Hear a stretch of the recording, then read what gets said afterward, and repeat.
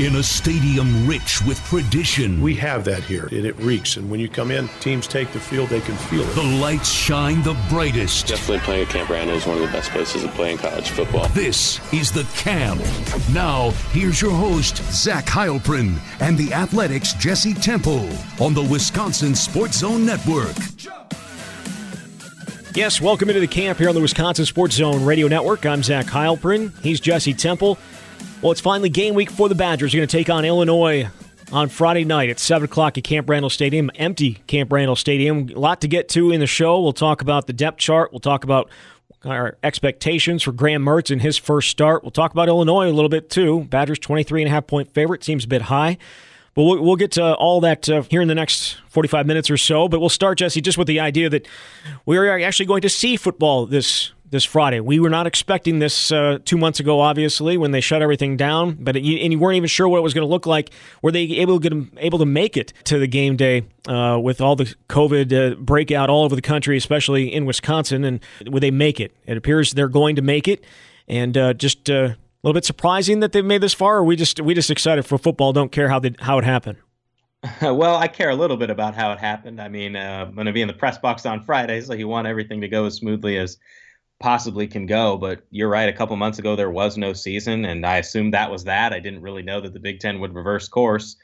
But given that the SEC, the ACC, and the Big 12 decided to push on with seasons, and then they were playing games, I think it perhaps put a little bit more pressure on the Big Ten and the other conferences to follow suit.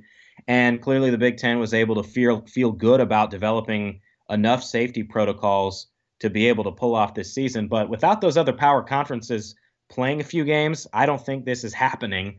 Again, I am glad that it is happening, and we do have a Friday night opener against Illinois.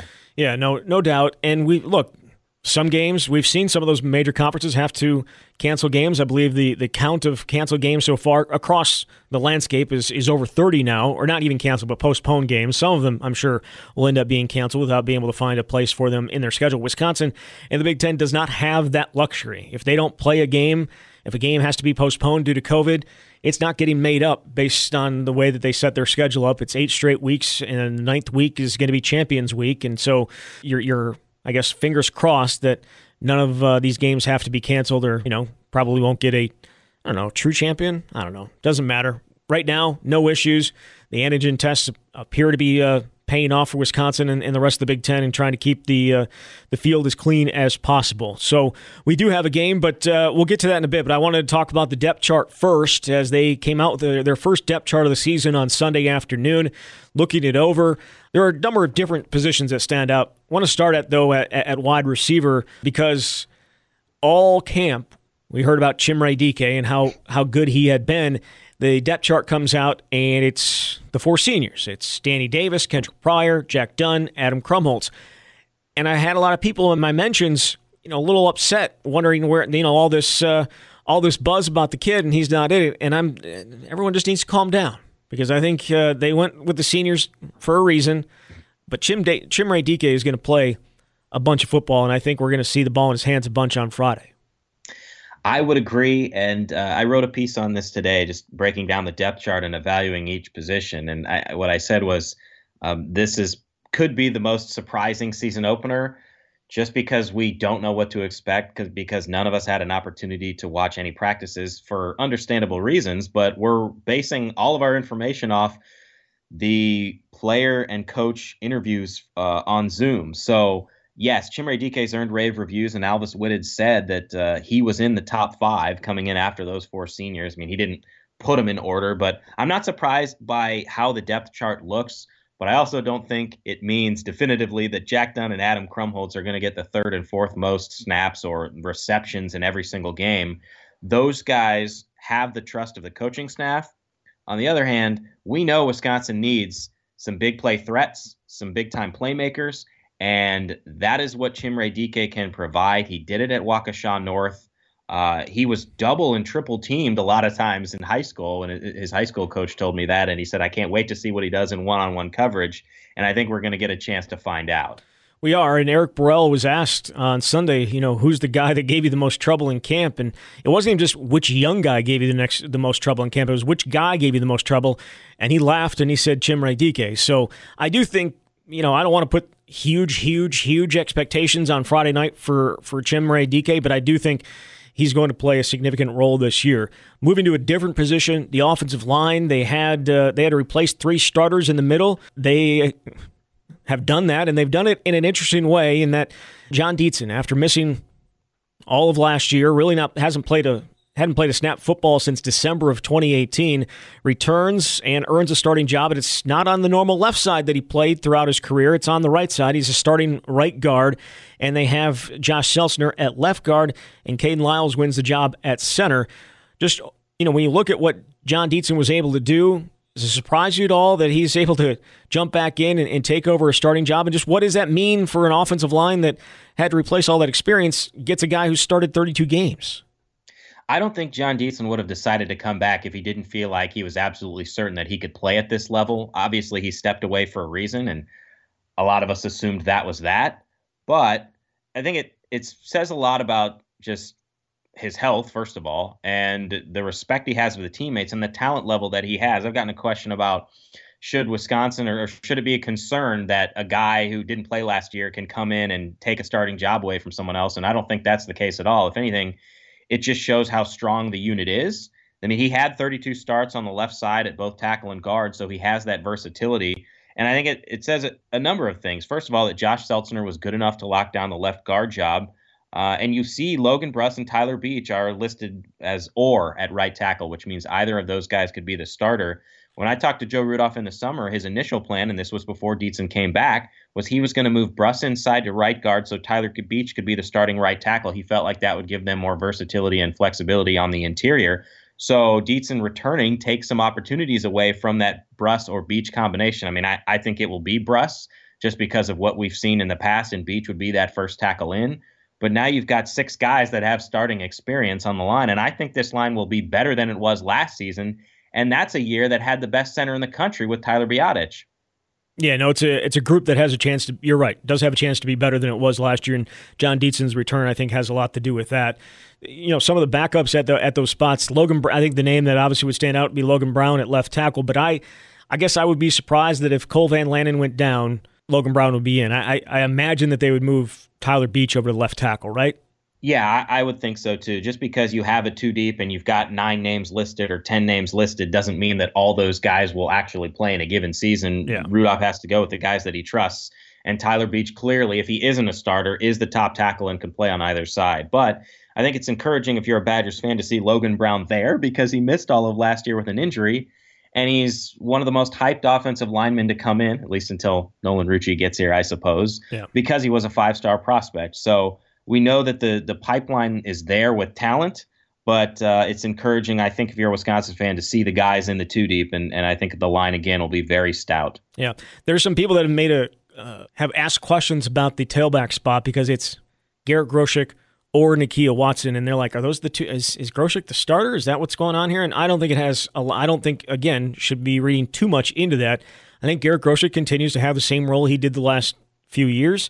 And Nakia Watson is going to be the guy that, you would use in first down under center situations and just, they'll rotate those guys in. And you got Isaac Guerendo to do a bunch of different things.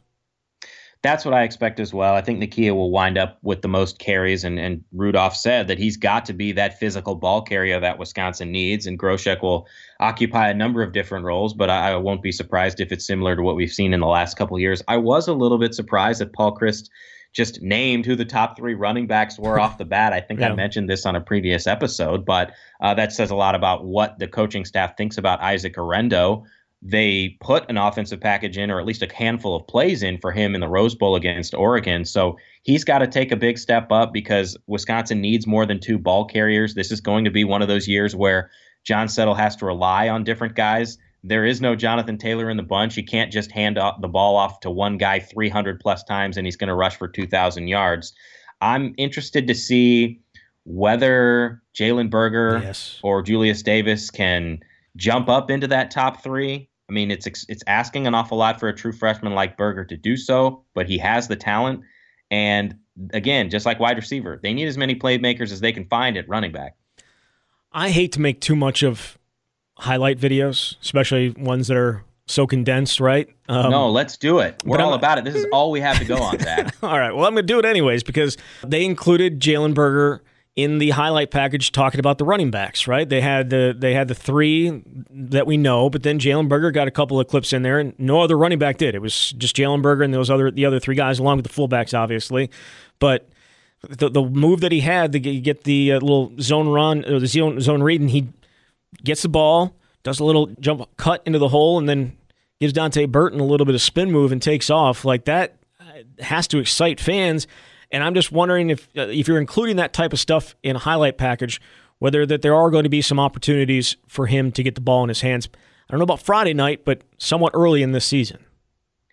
Well, I won't rule it out. I mean, we just have no idea what level Isaac Arendo is at right now. Right. He has one career carry, and that happened in the Rose Bowl. So, again, the coaching staff has seen everything. We haven't seen anything, which is unlike any other year. And if they think he's in the top three, then he's there for a reason. But Berger can do a lot of different things that can stress defenses. And sure, it's a big step up to do it in the Big Ten as opposed to what you did in high school in New Jersey. But he could get out on the edge on sweeps. He's strong enough to run between the tackles. And his pass-catching ability, I think, has a chance to be special. Now, Garendo is a converted wide receiver, so he can do that too. But I won't rule anything out. There's to me, it's not like Jonathan Taylor and everybody else like it was last season. I mean, the gap is not as wide, and so I think that can provide more opportunities for guys if it's close. Yeah, I'm reading way too much into highlights. No, that's okay, because my favorite highlight is a Graham Mertz throw. It's officially Mertz season. The throw that traveled 55-plus yards in the air, and he dropped the dime in there to Danny Davis. Yeah.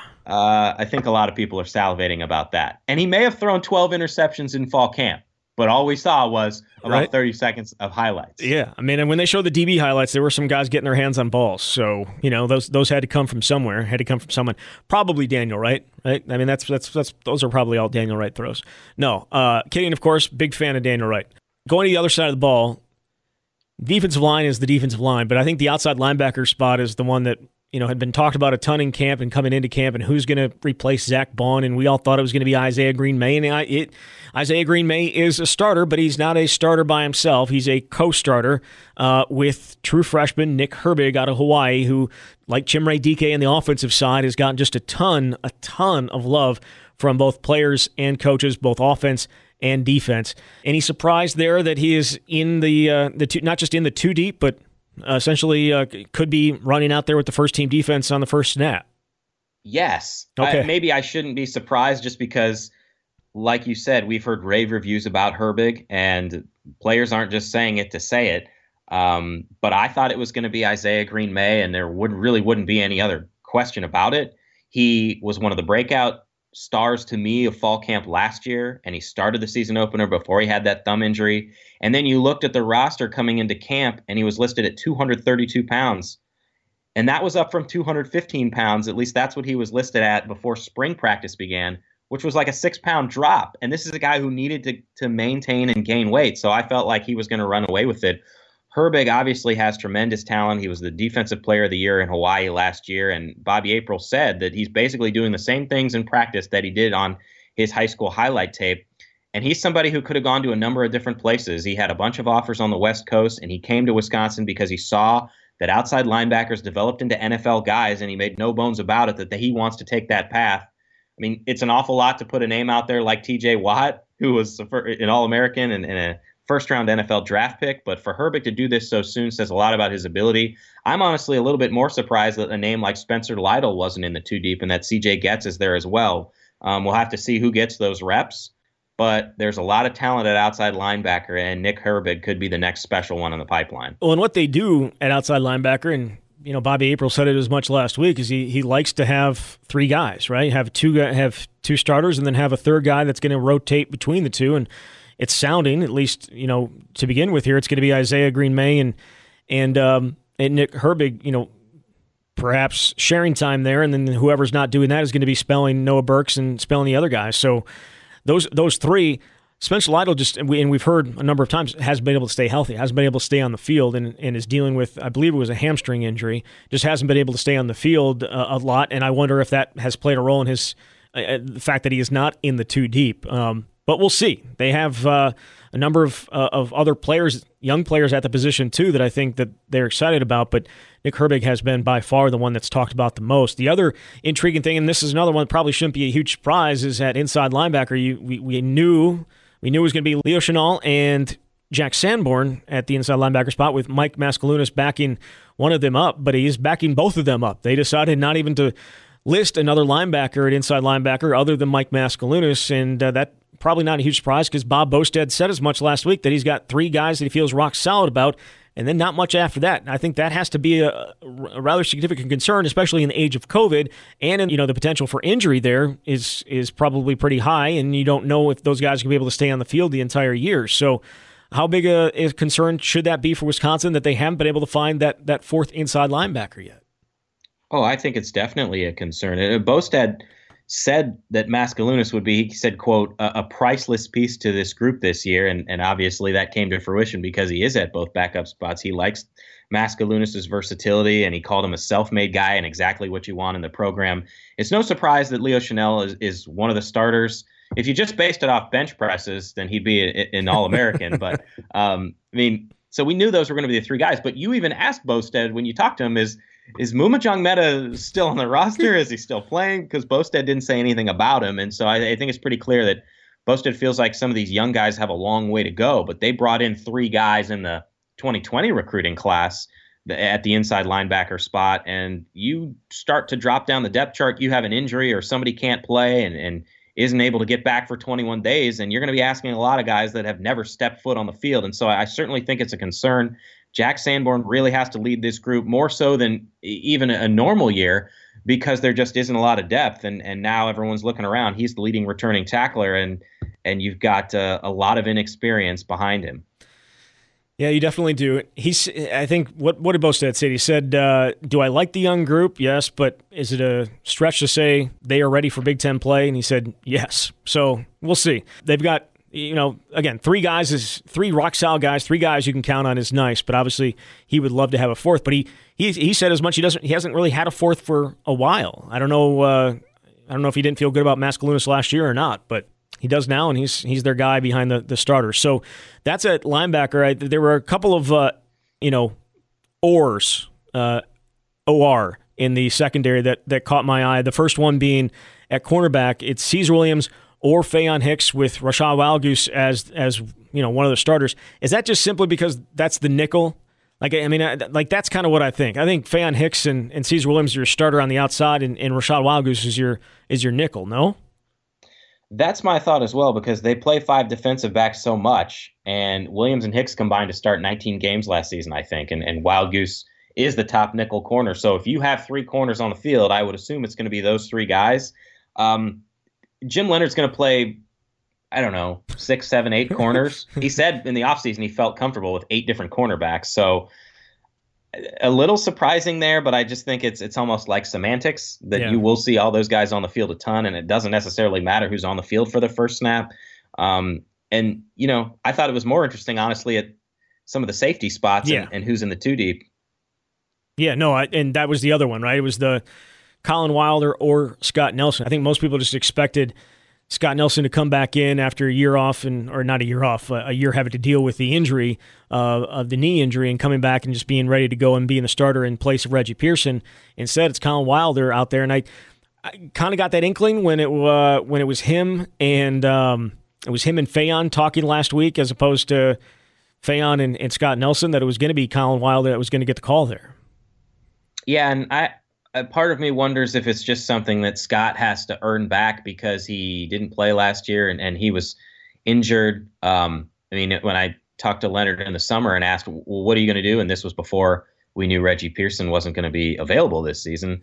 I said, you've got Reggie, Eric, and Scott all coming back, all guys who could be starters. And he said it would be Reggie and Eric, and Scott would sort of have to work his way back in because he was injured last season. Now, I don't know how much Scott's been able to do. Because again, we haven't seen anything. But you're right, to have Colin Wilder out there as a representative of the program, speaking to the media, probably says a lot. And he would be a starter on a lot of other different teams. So it says a lot about their depth. But it's also interesting to me that Titus Toller is in the 2 deep there as the backup free safety behind Eric Burrell. Leonard praised Toller, but we didn't see him at all last year because he redshirted, a guy who initially committed to Colorado and then flipped. So there's some talent at safety as well, and I'm interested to see what Toller can do if he gets a chance. How interested are you to see who's going to be out there punting on Friday night? Assuming I didn't know if there was going to be a punter, Zach. I mean, we knew nothing about special teams. My favorite was when someone asked Paul Christ about the options at kick return without Aaron Cruikshank, and he said there was a group of guys, and he didn't name anybody. So I'm just glad that there are people there. Yeah. But to start with punter, that Andy Vunovich, is that how you say his last name? I don't want to butcher it. Maybe I'll have a chance to ask him someday. That's why I let you say it. I'll just call him Andy for now then. Yeah. I mean, he's the only one that's a punter that has any college experience, but it came at the Division III level. So I don't know what to expect there. They obviously needed to be better without Anthony Lottie. I don't know if they will be better, but I guess we're going to find out because I assume Wisconsin's going to send out the punt team at some point. Yeah, no doubt. And then, the kick returner, instead of Aaron Cruikshank, it's Stephen Bracey who's got the up. I guess he's got the first chance, which isn't not a huge surprise. He was back there. They worked him in practice back there last year, but then Chimere Dike is the backup at that spot, so we could see him involved in special teams. I thought Jalen Berger may have had a chance to potentially be involved there, and maybe he will be at some point, but Stephen Bracey at 5'10", 172, slightly bigger than Aaron Cruikshank, but not by much. Yeah, I like what I see back there at the top two guys on kick return. You want speed, you want guys with sure hands. Bracey told me that he once ran a 4.38 second 40-yard dash at a Northwestern football camp. Now, maybe you could say those numbers are inflated, but that's the same. Isaac Arendo ran a 4.38 once at a Notre Dame football camp. So he's there because of his speed.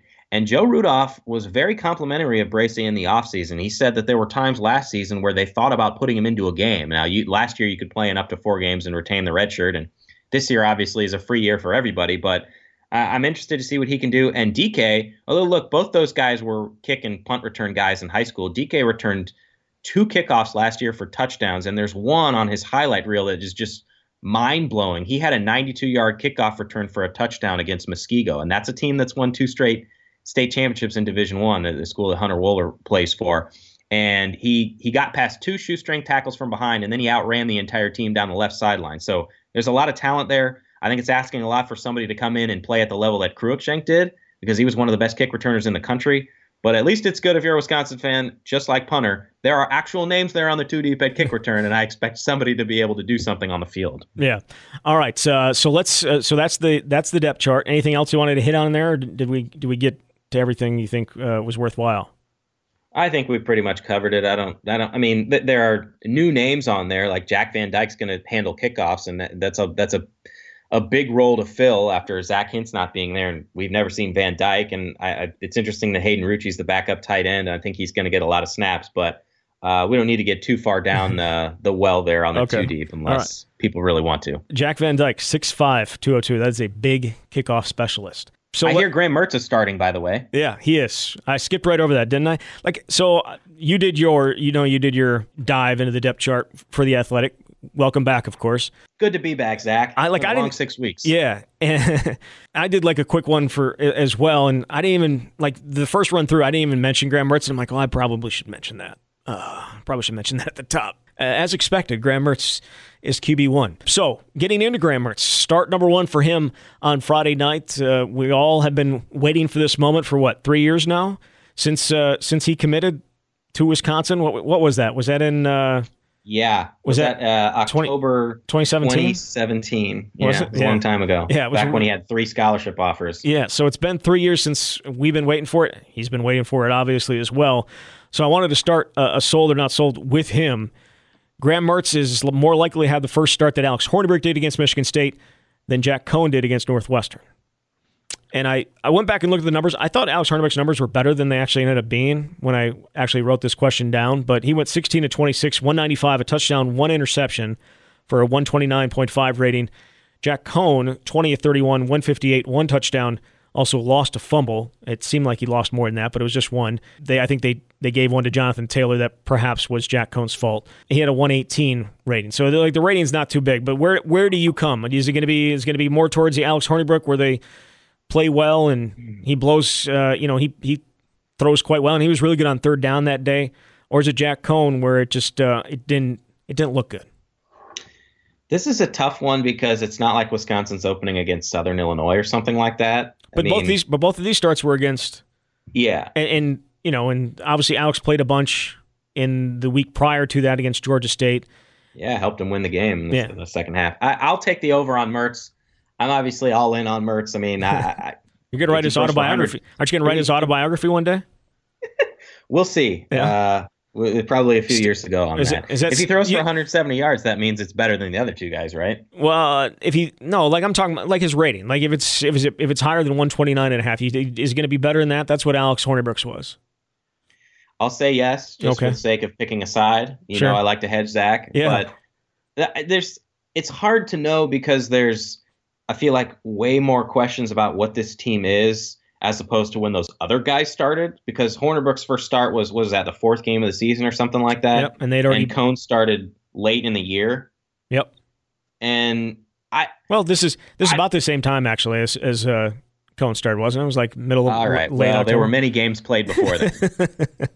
So I don't know what the running back group actually looks like. Is Nakia Watson going to rush for 120 yards a game or something like that? I mean, do they have the wide receiver playmakers? Is Danny Davis and Kendrick Pryor going to be those guys?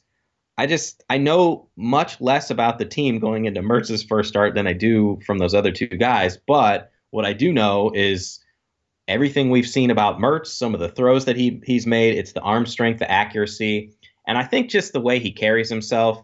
I mean, it's one of those intangibles that he carries himself like a quarterback, and I think that all those things put together give him that kind of it factor. And I know that some of those are cliches, but I think that they're real, especially for a redshirt freshman stepping in. I think a lot of the things that he's done so far have validated why he's been the highest ranked quarterback signee, but I also don't want to say he's going to come in and win a Heisman Trophy. I think we should be realistic about what to expect. But since the bar is those other two guys, I say he will rise above what those guys did in an opener. I think it's worthwhile to look at some of the starts for those, and maybe it's not worthwhile. It's worthwhile in my mind, but perhaps not in yours. But to look at some of the starts of the guys that were in that All-American game, and how they've played. You know, Sam Howell has started from day one, and it's played pretty well. He's been fantastic this year. Didn't have a lot of help on Saturday in their loss, but he's probably been the best of them. Spencer Rattler, I think, is probably a better comparison just because he didn't have to. He got a few games as a true freshman, but stepped into the starting role this year, and it's been quite the roller coaster for him. You know what I mean? There's been a lot of good. There's been a lot of bad. He got benched at one point. Some of those guys have been up and down. Ryan Helinski played last year at South Carolina, not playing this year. So there are, it hasn't been all rainbows and Skittles. You know what I mean? Like, it hasn't been fantastic for these guys that he played with. And so while that doesn't necessarily mean he's not going to play well, I think it's going to be a situation where maybe he's not. I think like the expectations for people are like he's going to be Russell Wilson. And I think that is obviously way, way too high of expectations coming into a first game. Oh yeah, I agree. I mean, like I said, the talent is there obviously, and I think he comes in with a skill set that is above what most freshmen have. There's no question about that. We don't know what the game plan is going to look like. Are they going to try to ease him into things? I mean, I think when he's asked to make some big throws, he'll be able to make them, but I don't know how much they're going to run the ball, how much they're going to need to pass. There's just more unknowns going into this game than anything I can remember, but I expect him to perform reasonably well, and I really wonder what's going to happen down the line if Jack Coan is able to come back from this foot injury, and so far all we know is he's out indefinitely. I think if Graham plays well enough, it's going to be hard to take him out, even for a guy that has 18 starts and a guy who was going to be the starter going into the season. I mean, this is Graham's team right now, and he's got an incredible opportunity to do something. Yeah, can't wait to see it. Moving on, sold or not sold, Chimere Dike will catch more balls than Danny Davis did at his true freshman year in 2017. Danny had 26 catches for 418 yards and 5 touchdowns, that in 14 games. Right, that's why I'm not sold. Since you reminded me in a previous episode that they're not going to be playing as many games, so looking at the stats isn't really a fair comparison. Could be play up to 11. If he is let's say he's the third wide receiver or the fourth wide receiver, I don't know how many throws there are going to be for a guy like that just because of what we know about Wisconsin's offense. Jake Ferguson is going to take a lot of those opportunities. He's the leading returning receiver. I expect him to be the number one target guy for whoever's back there at quarterback. So I'm going to take the under. Sold or not sold? Or excuse me, we're doing sold. Or I guess I'm not sold. Was it not sold? It wasn't over under. It wasn't over under. It was sold or not sold. Wisconsin will turn the ball over fewer than 2.5 times against Illinois. So their last 8 games last year, they averaged 2.2 turnovers, including the 3 against Illinois, including 2 in that last 5 minutes of the game that kind of killed them. I'm going to say sold. I will take the under on that. I don't know. I can't tell. Is this over under or is this sold or not sold? They've both been over under so far, but I'll take the under. No, but I'm saying sold or not sold. Wisconsin will turn the ball over fewer than 2.5 times against Illinois. Oh, okay. So I'm on board with that. You're sold with that. I'm sold on it. It's a confusing segment. I mean, it took 2 awful turnovers in the last 8 minutes for Wisconsin to botch that game. And first games are going to lead to more mistakes, but I think it'll be less than 2.5. Sold or not sold, Jesse? Thank you for enunciating. The artificial crowd noise will have an impact on Friday night. Garrett Groshek compared it to a low-level high school game that he played there in Amherst. Yeah, when they played probably the state title game there in Amherst when it was probably like 500 people in the stands, if that. Well, I don't think the artificial noise is going to make any difference. I think it's silly. Oh, really? Not having 80,000 fans in the stadium, I think, makes a significant difference because it takes away from a lot of the home field advantage that Wisconsin has. I still think Wisconsin's the better team and the Badgers are going to win, despite what happened last season. I don't know. I mean, do you think artificial crowd noise is cool? Do I think it's cool? No. Do I think it's worthwhile? Yes, because a empty, quiet stadium is just not college football. So they have to have something, and you're not going to be able to play music during the game, between while the game is going on. So you have a little bit of artificial crowd noise. I think it is worthwhile. It's kind of like, I don't know. I feel like it's kind of like it's not necessarily white noise, but like it is. It's white noise. It's kind of like putting a fan on when you go to sleep. It makes it feel good. It makes you understand it's time to sleep. Right? It's blocking out it's blocking out little noises here and there. The artificial crowd noise maybe will not allow you to be able to hear guys yelling from the sideline and that type of thing. So that it evens. It's not cool, but I think it's worthwhile. Okay. The Packers at Lambeau Field, they allowed us to go in there during preseason practice, and they were playing it. And obviously, they've used it in games as well. If it's that, I mean, it is noticeable, but it's not overwhelming. And I think that is I think that's worthwhile. I do. Just to give it a little bit of feel to the game. Because I'll take your word for it. No cheerleaders, no band, like none of that stuff that you normally hear. Not even going to have the families of the players and coaches in there. It just would be so weird not to have any noise whatsoever. No? I mean, I'm just glad we have a game. Okay, yes, Jesse. I am glad as well that we have a game. I'm glad that we get to see football on Friday night. It's just a little bit of extra in there. I got you. It gives it some game day vibes with a Z. Yes. But I think it's kind of stupid. But maybe they should just put cardboard fans in the stadium and fill it with 80,000 of those. They are. They're selling those. Oh man, they did. They sold them, and apparently Hayden Rucci's dog's going to be in there. So we saw that. They took a picture of Hayden Rucci's dog, and it's going to be in the stands. I don't know how many cardboard cutouts they're actually going to be getting in there, but yeah, it is a thing. Hey, when you lose out on $60 to $70 million in revenue, you're going to be doing absolutely everything positive or possible to try and garner some more revenue, however you can, right? Wouldn't you put all the stops out to do whatever you possibly could? One more thing. If someone's willing to pay money to put a cardboard cutout of anything in there, then why not market it? Right. One more thing before we get to the Twitter questions. Mason Stokke. Yes, I was just thinking of that. We should have brought that up. Yeah. Mason Stokke, obviously starting fullback along with John Chenal, but you getting some work at tailback just in case? That was the word from Garrett Groshek? That is what he said, and so we could be debating about which freshman or redshirt freshman deserves opportunities, but ultimately Wisconsin's got to put guys in there that the coaching staff knows it can trust. he ran the ball plenty of times in high school, as a lot of these guys did. And so, it sounds like from what Groshek said that there's the possibility of him getting a handful of carries to spell somebody. And again, in this weird COVID season, if anything happens and you need somebody else, he could be the guy. Wisconsin still has John Schnell at fullback. So Stocky's got some versatility. I mean, he scored a touchdown in the Rose Bowl. He's been able to do some different things, and maybe he will be one of those guys that gets a handful of carries. All right, so let's get into Twitter questions. Bill says, Paul Chryst was very conservative on offense in 2018 as Cohn lacked experience and Cephas was out. Even though Chryst says they won't change the offense, should we expect this in 2020 with Mertz's lack of experience and no Q? No. Air that baby out. Yeah. Well, that's my that's your expectation? That's or is that what you want? I don't think. I think Mertz is good enough that they don't have to soften the game plan and just run the ball a ton and he throws it 15 times or something like that. You got a guy like Graham Mertz, you got to give him a chance. And so I expect them to throw the ball just like they would if Jack Cohn was in there. And Cohn threw it a lot last year. He did.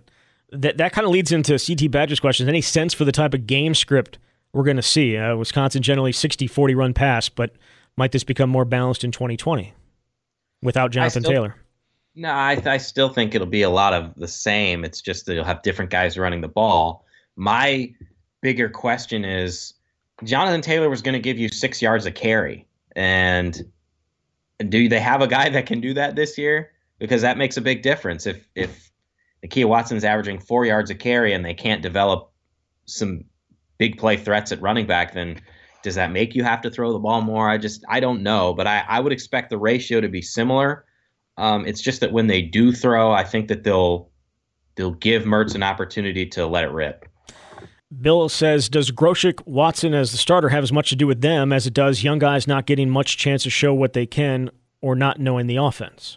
That is another hard question to answer because we haven't seen anything. But I think Guarendo's had enough time now to know the offense.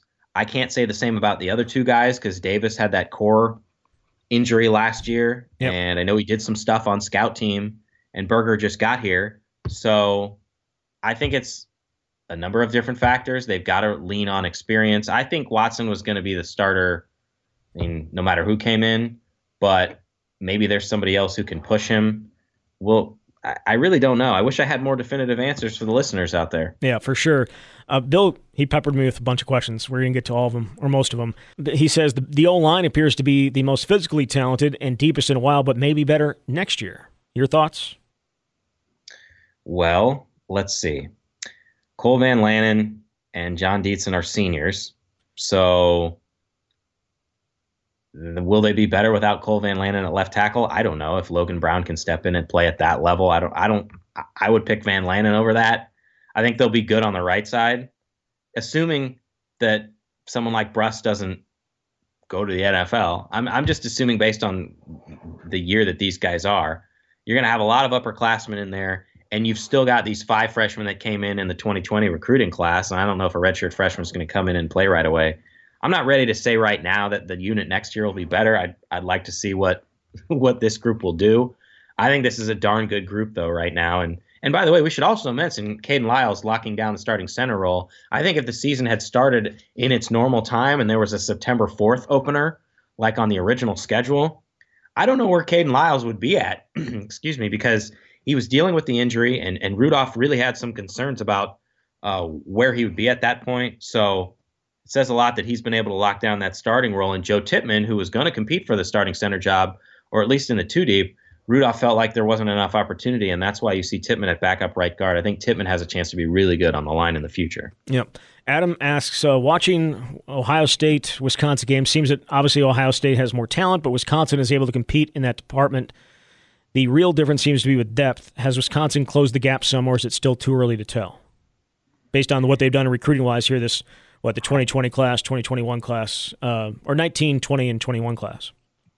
That, to me, is one of the more regular talking points that comes up, and it's understandably so, right? Because Ohio State is the team that's preventing Wisconsin from winning the Big Ten every year, and Ohio State's doing that to everybody.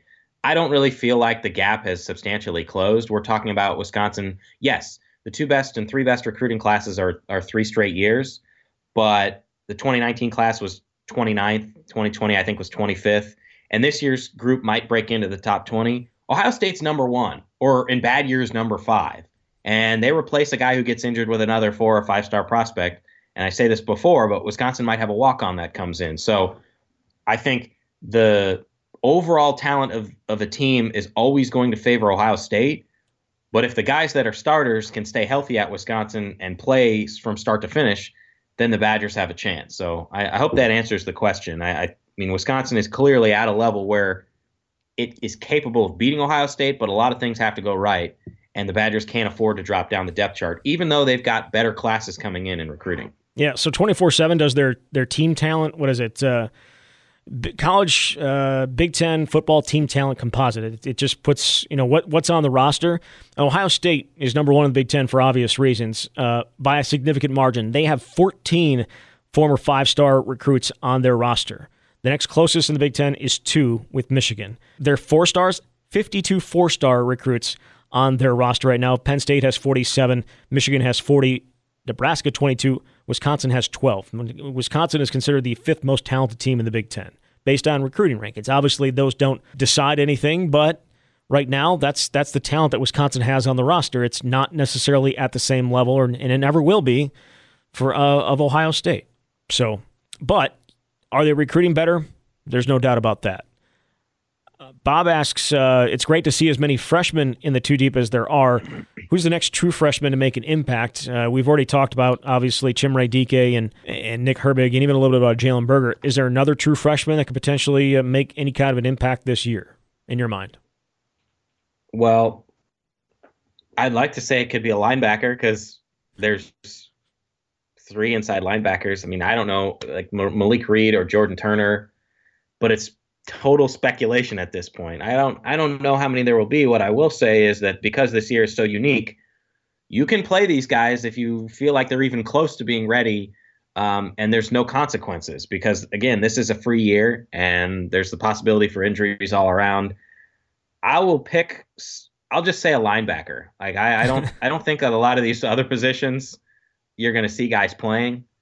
So that's where I'll go. Yeah. What do you think? No, I don't think there is. I think it's those 3 that'll make an impact, or perhaps none at all. Just because they have so much returning talent at a lot of these places, a lot of veterans. Like there's no spots along the defensive line. There's no spots in the secondary. Like it's just not there. The offensive line, it's going to take a little bit. Wide receiver, we already talked about Chimere Dike, and we talked about Jalen Berger at running back. Quarterback, we already nothing there.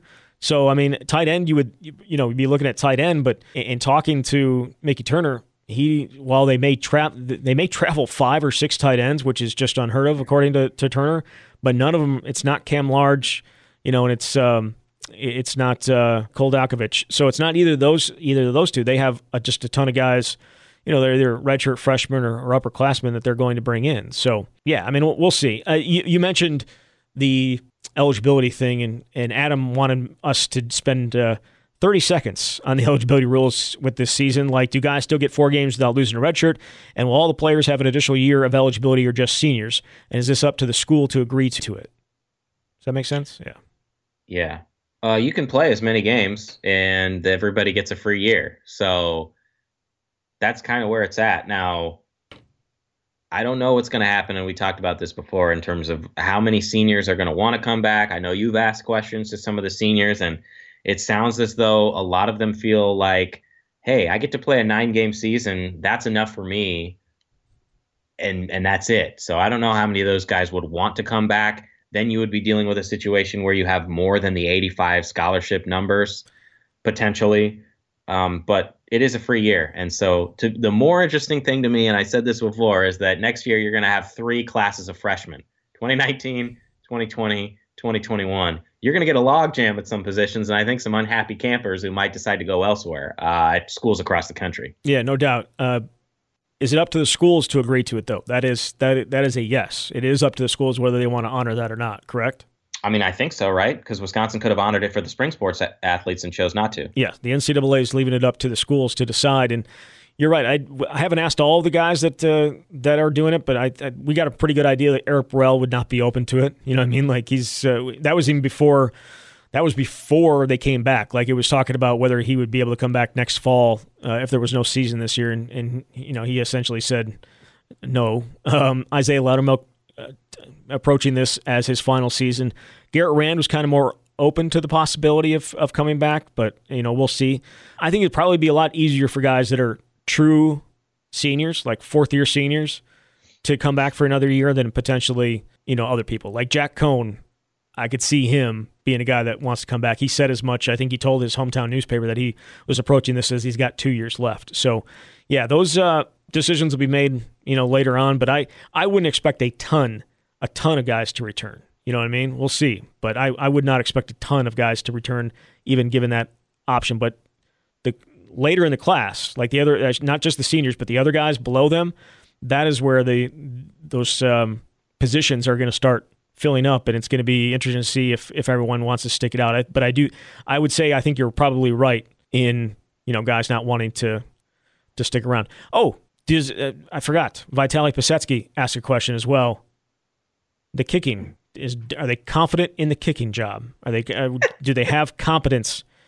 He says this team will go as far as reliable kicking game will take it. Do the Badgers have it this year? Well, I think they'll be better if you're only asking about field goal kicking, which I assume he is. Colin Larsh was, I don't know. I mean, he was good from 20 to 29 yards. I think he made all 7 of his kicks. And he was 5 for 11 on kicks beyond that range. I think he got better as the season went along. Yeah. So, I mean, sometimes people just assume because you're older, you'll be better. But I don't know. What's so funny? He was good from 20 to 29. He was good from 20 to 29. Hit all, how many kicks was it? 7 for 7. Did he hit all his extra points too? I'd have to look at that. Yeah, I don't have that one right there. That's amazing. I mean, there's silver linings. I don't know. He was good from 20 to 29.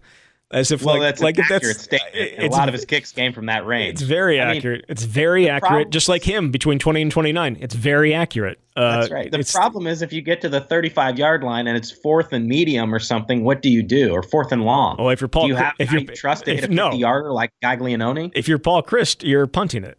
Yeah, probably. Like the Pinstripe Bowl. Yeah. Well, they were. I can't remember what yard line they were at in the Pinstripe Bowl. They sent out the punt team for like a 25-yard punt. It was probably like the 33-yard line. It was like anything, and it was cold. There's no doubt about it. Are you still thawing out from that game? It was cold that day in the press box. But I would not feel. I mean, I feel very confident about him from 20 to 29. Anything outside of that, we'll have to see. But he does not have as big a leg, obviously, as Zach Hintz had a huge leg. Not necessarily totally accurate from 20 to 29, right?